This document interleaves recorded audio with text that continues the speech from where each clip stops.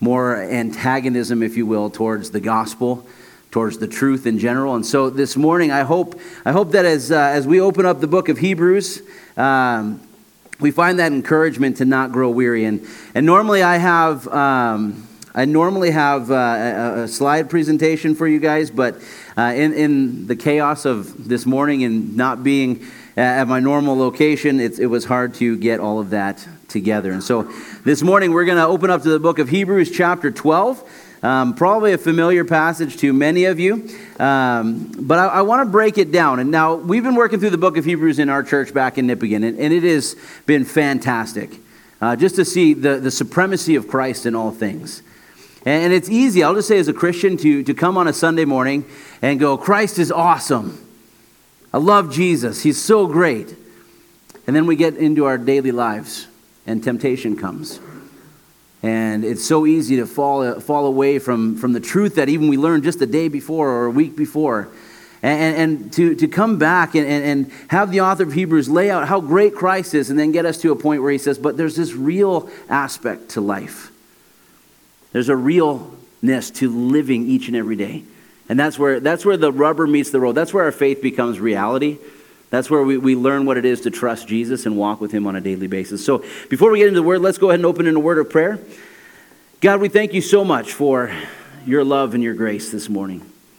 God, we are thankful that as we gather in this place, Lord, as the body of Christ, Lord, I'm thankful, Lord, as Martin just even addressed this congregation as family. Lord, that's what we are. We're a family of God, children of God, saved by grace, by the blood of Jesus Christ. And this morning, Lord, we worship you. And God, we ask that your Spirit would lead and guide us and teach us from your word this morning. In Jesus' name we pray. Amen.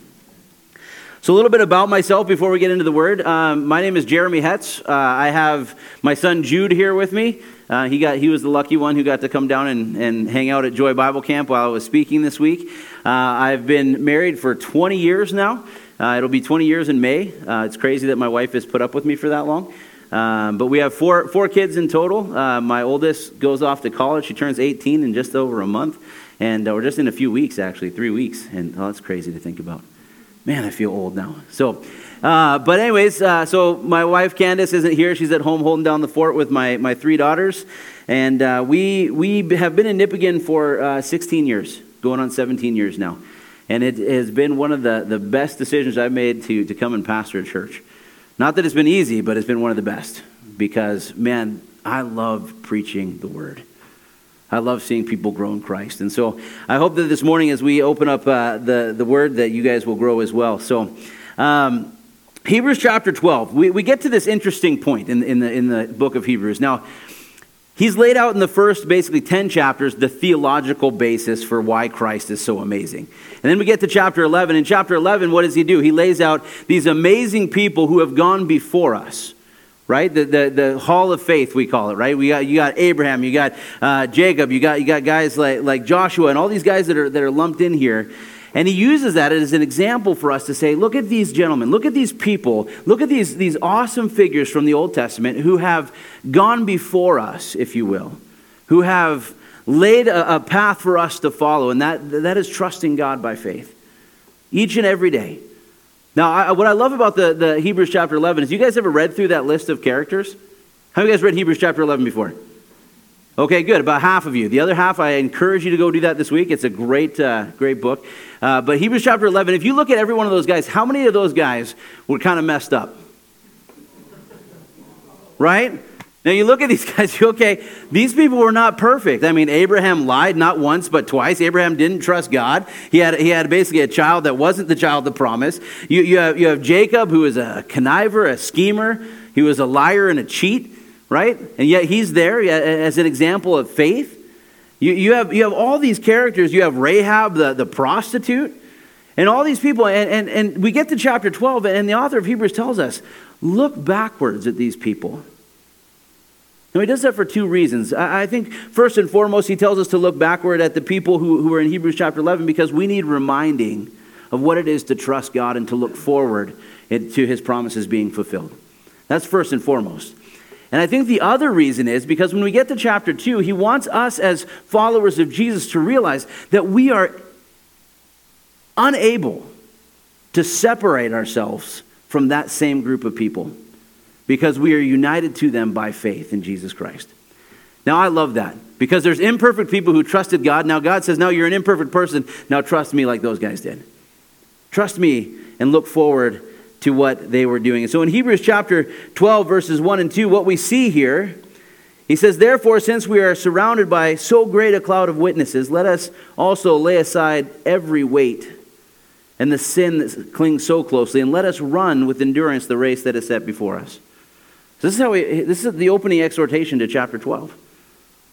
Let us run with endurance. Let us get rid of the sin and the things that weigh us down in life. Any of you guys struggle with sin in here? I do. I'm far from perfect. I can really relate to some of those guys in Hebrews chapter 11, right? That flesh that just rears its ugly head, the sin that just holds on tight and anchors itself to our hearts and our lives and just weighs us down in the life that God has called us to. And so he says, run with endurance. We're going to look at that word in just a second, but he says, looking unto Jesus, who is the author, the founder, and perfecter of our faith, who for the joy that was set before him endured the cross. He says, look to Jesus. You run the race. Don't focus on your sin. Don't focus on your shortcomings. How many of you guys do that on a regular basis? Man, I screwed up again. I sinned again. Why do I keep doing this? Because you're human. You're not perfect yet. We're not in eternal glory yet. So you're going to struggle with sin until the day you die. Not that you want to, not that you should desire that, but that's the reality of life. We're going to struggle with sin till the day we die, but we're thankful that we have Jesus, who is the founder and perfecter, who went to the cross, despising its shame, and is now seated at the right hand of God. When we walk through life, what the author of Hebrews says, we already have victory. We already have the victory over sin and death. It has no hold on us anymore. We're free to serve Jesus because we know him by faith. So we think about that. But there's this word I want to focus in on before we get into verse 3 here this morning. This word endurance. If you guys were to go to the Webster's Dictionary and you were to look up the word endurance, this is what you would get. It says the ability to withstand hardship or adversity. That's a pretty good definition, isn't it? The ability to withstand hardship or adversity. Any of you guys ever been through tough times? Yeah. Maybe we struggle financially. Maybe we struggle with sin. Maybe we have family issues. Maybe there's work issues. Maybe there's just, you can probably fill in anything in between all those categories. We all struggle with life issues, right? And we're supposed to run with endurance, the ability to withstand hardship or adversity. But I want to go a little bit deeper with this word, because if we go and we understand what the biblical text means, what the Greek means here, it has the ability, the sense of this word says the power to withstand hardship or stress, especially the inward fortitude necessary. So it's not just the ability to endure it, but the inward fortitude to actually say, you know what, this is what God wants for me. This is what he's allowed in my life. And so therefore, what am I going to do? I am going to go and continue to live by faith. The inward ability. Now, we have a lot of Finn people. Is there any Finn people here? No? Any Finnish people? Oh, we would call this sisu. You guys ever heard that word before? Sisu, it means intestinal fortitude in Finn. Now, what's interesting is my dad came a few years ago, and in Nippigan, there's all these cars driving around with these bumper stickers that say sisu. My dad goes, what is that, French for sissy? I said, Dad, you can try to tell somebody that. Yeah, let me know how it goes. I'll start digging a hole in the backyard. But there's one guy that when I was reading this passage that came to mind. His name is Eric Liddell. Any of you guys heard of Eric Liddell? Anybody heard of the movie Chariots of Fire? Okay, this is Eric Liddell's story. Okay, in 1924, Eric Liddell was basically running in the Olympics. And his by far his best event was the 100 meters. 100-meter sprint. He could do that, and he was really good at it. And so he gets to the 1924 Olympics, and what happens is that 100-meter race is on a Sunday. So guess what he did? He didn't run. He said, I'm going to go to church instead. I'm going to be faithful to Jesus instead. And so he's trained in the 200 and 400, and so he actually went on in the 1924 Olympics to win bronze in the 200 and then also set a world record in the 400-meter race. It said that the guys who were chasing him and trying to catch up to him were actually tripping and falling because they couldn't keep up with his pace in the 400 meters. I think that's God blessing Eric Liddell, isn't it? And so what's great, and we can get inspired by that movie, Chariots of Fire, but Eric Liddell's life went on so much past those Olympics. In fact, in 1928, just after 1928, he went actually on to serve in China Inland Mission in China. And he taught young boys the Bible, and he taught young boys how to play sports on the mission field. And what was great is he went there wholeheartedly, and in fact stayed there too long because he ended up in a Chinese internment camp during the Communist Revolution. You know what he did when he was in the internment camp? He laid down in his bed every day and he felt sorry for himself. Cried himself to sleep No, that's not what he did. He got up and he preached the Bible to these young men who were in internment camp with him. He taught them the words of Jesus Christ. He taught them what it was to be a follower of Jesus, a man of God. And so he gets up and this is what he did. He didn't feel sorry for himself. He did what God wanted him to do. In fact, he died in that internment camp just a week before it was opened up again. And he was buried behind the school where he first started preaching in China. This is a man who loved God, served God. And I venture to say in our world today, how many of us, if this happened to us, would probably collapse and just say, I'm done? I just want you to look at that honestly, because I looked at this passage and I looked at this text, I looked at this story, and I thought, you know what, God? I wish I had the intentional fortitude to continue and endure with you. God, I hope that if that ever came to pass where I had to put my faith and trust in you to that extent, that I would be like Eric Liddell, where it would be without compromise. It would be without remorse, so that I could follow you wholeheartedly and be an example to others. Shouldn't that be our life goal? To follow Jesus, to preach the gospel, and show other people what it is to trust Jesus. That should be our goal. That should be our aim. And that's why this message I titled, Don't Grow Weary. And really, we're going to look at Hebrews chapter 12, verses 3 through 11. Hopefully get through them. I know you guys are usually done by 1:30-ish. 2 o'clock. Okay, I got a 2 o'clock. So, okay, we're good. We're good. If you guys start walking out, I know you got to finish up, okay? But Hebrews chapter 12, verse 3 says this: Consider him who endured from sinners such hostility against himself, that you may not grow weary or faint-hearted. So we're just commanded in Hebrews chapter 12, verses 1 and 2, to look to Jesus, the author and perfecter of our faith, and run with endurance the race that is set before us. And then he says this: don't grow weary. Like I said, I've been in ministry. I've been in ministry for over 20 years, full-time pastoring for 16, 17 of those years. And I tell you what, there are times where you want to quit. You guys ever felt like that in life? You find yourself in a difficult situation. You find yourself in a tough situation. You find yourself, and you sometimes want to say, God, why have you allowed this? Why have you brought this into my life? What are you doing? You guys ever feel that way? This is not what I signed up for, God. Those are the prayers that we pray sometimes. And let me just tell you what, the author of Hebrews, I think he knows when he's writing to his audience here that life is not always rosy. It's not always fun. It's not always easy. So he says, don't grow weary. And how do we not grow weary? We consider Christ. We consider Christ. And that word consider means to think about, ponder, comprehend fully. Okay, so this word consider means look at Jesus, and don't just look at what he did for you, but perceive the depth of it. Understand the richness of it. Understand the fullness of what Christ has done for you and how he endured from sinners. You can look back at the cross of Jesus Christ. This was a man who'd never sinned.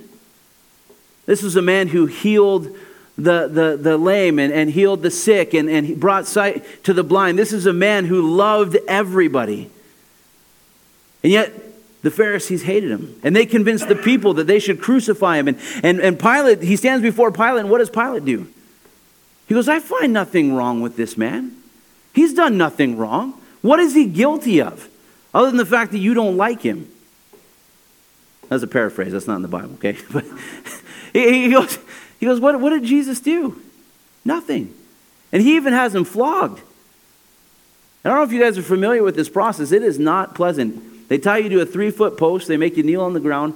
And they whip you 39 times.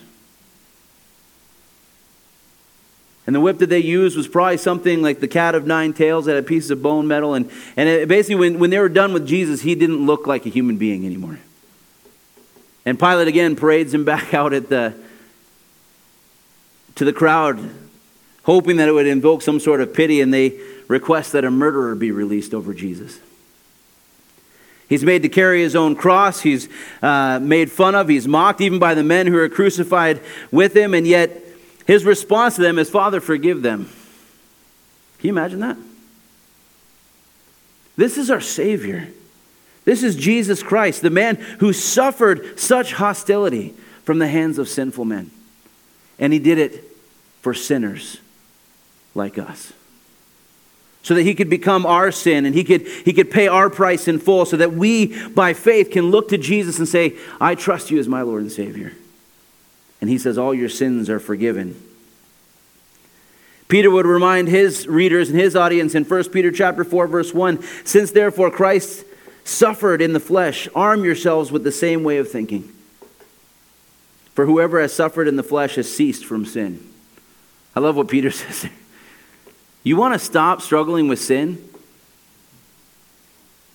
You're going to have to suffer for Jesus. Now, how do you guys wake up and say, that's what I want? Jesus, can you bring a little bit of suffering in my life? Anybody?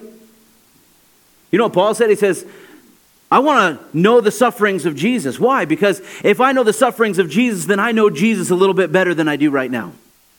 You see, and Peter says, arm yourself with this way of thinking, this same way of thinking. That we have a desire to not sin, but a desire to know Christ in the fullness that we can.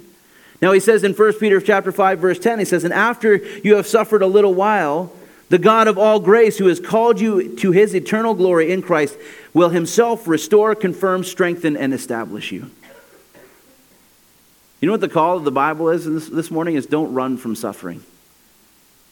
Paul would say in Romans chapter 5, let suffering do what it's supposed to do. Build your character, build your endurance, build into you the things that God desires for you. In fact, Paul said to the church in Corinth, for this light momentary affliction is preparing us for an eternal weight of glory beyond all comparison. Amen? You see, and when we look at Hebrews chapter 12, verse 3, it says, don't grow weary. Don't grow faint-hearted. Don't give up. Keep running the race. Keep fighting the fight. Why? Because look at what Jesus did for you. If Jesus, our Lord and Savior, didn't give up and he went all the way to the cross, and as he hung on the cross, he saw the back of his Father. You know why he cried out, my God, why have you forsaken me? Because in that moment that he became your sin and my sin, God turned his back on him and broke fellowship with him because he paid the price in full. So when you think, I can't do this anymore, look to Jesus. Don't grow weary. Endure. Have that intestinal fortitude to continue. I want to read you what Charles Spurgeon said. When I think of what Christ suffered, I'm ashamed to call anything that I have endured suffering for his sake. He carried his heavy cross, but we only carry a sliver or two of it. He drank up the cup, he drank his cup to the dregs, and we sip a drop or two at the very most. Consider how he suffered far more than you can ever suffer, and how he is now crowned with glory and honor. And as you are to be like him, descend like him into the depths of agony, that with him you may rise to the heights of glory.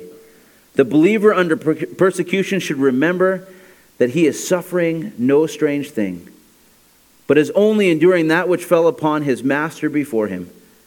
Should the disciple expect to be above his Lord? If they have called called the master of the house Beelzebub, how much more the members of his household? If they had received Christ, they would have received us. But since they rejected both Christ and his sayings, the followers of Christ must expect that both their persons and their doctrines will be lightly esteemed.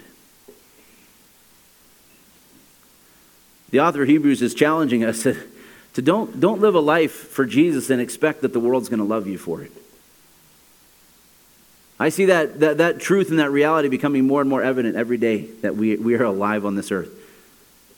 Like I said, more hostility, more antagonism to the gospel. And he goes on to say in verses 4 through 5, he says, if you struggle against sin, you have not yet resisted to the point of shedding blood. And have you forgotten the exhortation that addresses you as sons? My son, do not regard lightly the discipline of the Lord, nor be weary when reproved by him. So the author of Hebrews then goes on to say, not only should we consider Christ, but he says, don't forget who you are. You're a child of God. Amen? Amen? Saved by the blood of Christ. And he says, look, you have not resisted sin to the point where you've been shedding blood for it. And he says, but I also want you to remind you that sometimes the suffering of the Lord is actually because of the discipline that comes from God. Now, how do you guys like the word discipline? Anybody? One guy in the back. Okay, one guy in the back. I like you. Okay, I don't know who you are, but I like you. Okay, so we don't like the word discipline. When we think of discipline, what do we think? Bad things. I've done something wrong, therefore I'm disciplined. You know what's interesting is that the word discipline actually has the primary meaning of teaching. Isn't that cool? This word discipline, and what we think is discipline, why do we discipline our kids? To teach them something, right? Now, is it fun? No. Is it pleasant? No. If you enjoy disciplining your kids, please pray. Okay? But the thing is, we as parents discipline our children because we love them. Because we don't want them to run into traffic. Because we don't want them to treat their siblings poorly. We want them to be respectful. Whatever the scenario is, we want to teach them what it is that is right. And sometimes what we look at here is that God brings about discipline into our lives because sometimes he needs to get our attention. You guys ever had God get your attention before? How many of you guys, when God gets your attention, it's usually in a pleasant situation? You see where I'm going with this? Usually it gets our attention through discipline. Sometimes it's to correct a behavior, or correct a way that we're going in life. Sometimes it's to remind us that he loves us even in the midst of failure. I love that about God. Is that sometimes he corrects us so that we can be reminded of his love. Albert Mohler, who is the president of the Southern Baptist Theological Seminary and Conference, he writes this: discipline is by nature unpleasant. It's painful, but it has a purpose. Parents know what they're doing. Children don't always know why they're being disciplined or how the discipline is an act of love, but it's necessary that children understand these things at every point. If children understood all this in advance, they would not have done whatever it was that required discipline. Certain lessons can only be learned through discipline. Isn't that the truth? There are things that I learned growing up only because my dad was faithful in disciplining me. Like, don't light the forest on fire. Me and my brother thought it was great. We put these rocks in a row, and we got a bunch of oak leaves, and we threw them on top, and we lit them on fire, and the neighbor was not very pleased. Probably whose yard we were using to light this fire. And I tell you what, man, we got spanked, and then we got grounded, and then my dad hid the matches. But it was one of those things, right? Guess what I never tried to do again? Light a fire in my neighbor's yard and catch the forest on fire, okay? We get to verse 6 and 7, and we realize that not only is discipline necessary because we are loved by God and children of God, but discipline in and of itself is a very act of love from our Heavenly Father. Now, how many of you guys, when you wake up and God is disciplining you for whatever you've done or whatever you need correcting in your life, go, God, thank you that you love me? Do you think that maybe we should? Maybe when it's hard, maybe when it's difficult, maybe we should say, God, thank you that you love me. Thank you that you care about me. Because Hebrews chapter 12, verse 6 says, for the Lord disciplines the one he loves and chastises every son whom he receives. It is for discipline that you have to endure. There's that word again. You have to endure. Right? Trials and tribulations produce endurance in our lives, right? But discipline is also something that we have to endure from the Lord because we know that He loves us and He disciplines the one whom He sees as a child of God. And the one whom He sees as a child of God, He wants us to know that He delights in us. And that's why He's not willing to let this sinful or wrong behavior continue. You know why this stuff's in the Bible? So we can be reminded of this is the fact, this is the way we need to think about these things. That God is doing a work within us. And He goes on to say, actually, if God's not disciplining you, there's a bigger problem. You see, but Proverbs chapter 3, verse 11 and 12 says this, because he actually quotes, this is the verse he quotes in saying, the Lord disciplines whom He loves. He says, my son, do not despise the Lord's discipline or be weary of His reproof. For the Lord reproves him whom He loves as a father, the son in whom He delights. You know what's interesting is Proverbs chapter 3, 11 and 12 is just a few verses past Proverbs 3, 5, and 6. How many of you guys know that verse? Trust in the Lord with all your heart and lean not on your own understanding. In all your ways acknowledge Him and He shall do what? Direct your paths. Fast forward a few verses. And by the way, don't misunderstand what God is doing when He disciplines you along that road. Continue to trust Him. Continue to walk by faith. Continue to do what it is that God wants you to do. And as I said, because if God is not disciplining you in your life, I could ask you this morning, how many of you guys are struggling with sin? How many of you guys are struggling with sin that maybe nobody else knows about? And I guarantee all of us at some point, we can raise our hand in some capacity, right? Maybe you're dealing with honesty issues or pornography issues or financial issues, and you know you're doing things that aren't right. You know that there's sin in your life, known sin, but yet God doesn't seem to be there. If God is not disciplining you, and God is not convicting you, God is not working in your heart and life, there's a bigger problem. Because what He says in verse 8 is, if you are left without discipline in which you have participated, then you are illegitimate children and not sons. Again, you can't sugarcoat this verse. Sometimes we'd like to skip over it. But what the author is saying here is, if you are not receiving the discipline of the Lord in your life as a follower of Jesus, He's not saying you're unsaved. He's not saying you've lost your salvation. And this is important, catch this. Because earlier he says you can be disqualified. If you don't run the race according to the rules, you can be disqualified. Do you guys realize that if we have sin in our life and we don't listen to God and we don't allow God to correct that sinful behavior, we can actually go down a road in which we are disqualified from His service. Isn't that scary? Every one of us should wake up and have the desire not to be disqualified, to run our race and bring glory to God.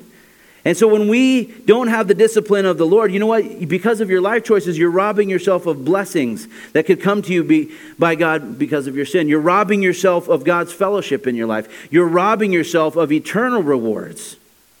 Think about that for a second. Paul exhorts the church in Corinth in chapter 3. He says, look, live your life in such a way that you are going to receive reward and blessing from God. He says, because at the end of the day, you're going to put upon that foundation, which Christ has laid, either wood, hay, and stubble, or gold, silver, precious stones. And then God's going to light it on fire. And what remains is your reward. I thought about this verse and I thought, how much of my pile am I willing to give up for sin? How much of my reward am I willing just to let go because I want to fulfill my flesh? And I thought to myself, God, what if I get there and there's the pile that's on the foundation, and when it's burned up, sitting right next to it is the pile that could have been? I don't think that's the way God operates, but that's what made my mind think, God, what am I doing here? What am I doing in this life? Am I receiving and accepting what it is that you're bringing into my life for your glory, for my walk with you, for me to live in such a way that you are pleased and honored? You see, because the scariest thing for a believer is if God lets us go in our sin. Tony Evans describes that as the passive wrath of God, where God gives you over to your sin. That's what he tells the church in Corinth. with the guy who's, sleeping with his stepmom and the sexual immorality that's going on there. And he says, look, you can rebuke him, but the thing he needs, because he's not listening, is to be given over to the world so that his flesh might be destroyed. That's a scary place to be, isn't it? When we as Christians fail to heed the discipline and the warnings of God. When we fail to listen to the Spirit of God convicting and shaping us. When we fail to heed and walk in obedience to the Word of God, God can give us over to our sin. Let me ask you this. Have you ever read in a place in the Bible where somebody is given over to their sin and it ends well? The point is, let us lay aside the weight and the sin that so easily entangles so that we can run with endurance. And sometimes, we need that course correction, don't we? We need God to come alongside and give us a holy smack upside the head and say, get it together. Now, if that analogy doesn't work for you, that's what works for me, because I have a thick skull, right? I'm hard-headed. I'm stubborn sometimes. Sometimes I just need a swift boot from God. Maybe God needs to just come and lovingly put his arm around you, and that's awesome. I'd rather have a loving arm than a swift boot, you know what I mean? But we want to accept the discipline of the Lord. And again, the author brings us back to this example that we have earthly fathers in verse 9. It says, we have had earthly fathers who disciplined us and we respected them. Now, can I just ask a question? How many of you guys respected your parents when they disciplined you? Okay, was that during or post? Post. Okay, so I was like, man, that's impressive that you're like, thank you, God. Thank you, Dad. Thank you, Mom, for whatever you did to correct me. No, I hated the fact that I got in trouble as kids. Like, my dad had a paddle. You guys are something like, oh, those are bad memories, okay? My dad, he took my sister, he set her on a 3/4 inch piece of plywood, and he traced her butt and put a handle on it. I like the way some of the older folks in here are just chuckling. They're like, man, that was a good idea. I should have done that, okay? And my dad's always his big threat. This was my dad's big threat with discipline. I'm going to drill holes in it. That way the air can move faster. And I'm like, okay, Dad. Like, he never did, thankfully. But I mean, he routed the edges of this thing. I mean, he made it look nice. And he kept it behind the speaker, so wherever we went in the house, every time we walked by the speaker, we saw that thing. And it served as a reminder that we had to try really hard not to get caught. Okay? You thought I was going to say something different, didn't you? Like I said, we were stubborn kids. Now what's interesting is when me and my brother were young, like 10, 11 years old, we lied about everything. We had a split home. My parents were divorced. We didn't particularly care for my stepmom at the young age, and so we tried to do everything we could to make our life difficult. And so naturally we developed bad habits, and one of those bad habits was we lied a lot as kids. Anybody lie to their parents as kids? Okay, good. There's like 3 of you who didn't. Kudos. No, okay. But the reality is, you know what? My dad got tired of it, and he says, "Here's what's going to happen. Every time you tell a lie, it's five swats with the paddle." Now you think, okay, that's not so bad. But it was cumulative. So if you told 2 lies, you got 10. If you told 3 lies, you got 15. Well, I got to about 15, and I was done. I'm like, it is not worth whatever lie I'm going to tell. I'm just going to tell my dad the truth from now on. My brother, on the other hand, he didn't get it. Bless his heart. He's like, my dad would say, go get the paddle, wait in your room. You know what he would do? He'd go down there, and he's got like 8 pairs of underwear on, 3 pairs of shorts, 2 pairs of pants, and some sort of book shoved in there. I'm like, you are missing the point of this, brother. Like, just get it together. And so I think my brother, it took him a little bit longer. But man, it was fun to watch. You know, it's like, and my dad, he'd come downstairs and he'd try not to laugh at him. He's like, here's the state, Michelin man, like getting ready for his discipline. But the point is, like, when we think about our earthly parents, I mean, when we were in the discipline, we didn't really enjoy it, did we? But let me tell you what, I look back now, as I have kids of my own, and I am thankful that my dad cared enough about me to correct the bad behavior in my life. And he did that as an unbeliever. as a good dad who wanted what was best for his kid. You see, and we have to look and say, how much more does God love us? How much more does God love us? And you need to answer that question. Go back to verse 3. Consider Christ and what he endured at the hands of sinful men. How much more does your Heavenly Father love you and love me? That he would look at sin in our life and say, no, that is robbing you of what a life you could be living, a ministry you could be fulfilling, a role you could be playing in the kingdom of Christ. Consider Christ. Consider all that he's done and realize that I love you enough that I am not going to let the sin in your life go unchecked. He says, look at your parents. Didn't you look back and respect them? And then he says, shall we not much more be subject to the Father of spirits and live? You see, now here's the thing. God wants us to have life, doesn't he? And what he means by that is life with meaning and purpose. Life that matters for eternity. Life that brings honor and glory to God. It's not just, oh, you get to live. No, you get to live as a child of God with purpose and meaning and bringing glory to God in the kingdom of heaven. Isn't that amazing privilege? Paul says you're an ambassador of Jesus Christ, given the ministry of reconciliation. This is our life. And he says, so be subject to God. Submit to God. Live a life for God. Why? So that you can know what it is to truly live. Because let me tell you what the world tells you is life is not. Partying on the weekends, sleeping around, doing whatever you want, whatever gratifies your flesh, that's not life. I've sat with enough people who have sat at the end of that road in emptiness and brokenness. It's not life. What is life is living for the glory of God. And he goes on in verse 11, he says this, for the moment, all discipline seems painful rather than pleasant, but later yields the peaceful fruit of righteousness for those who have been trained by it. You want to live a life that has purpose, but also bears fruit? Then you got to run with endurance. You got to fight the good fight.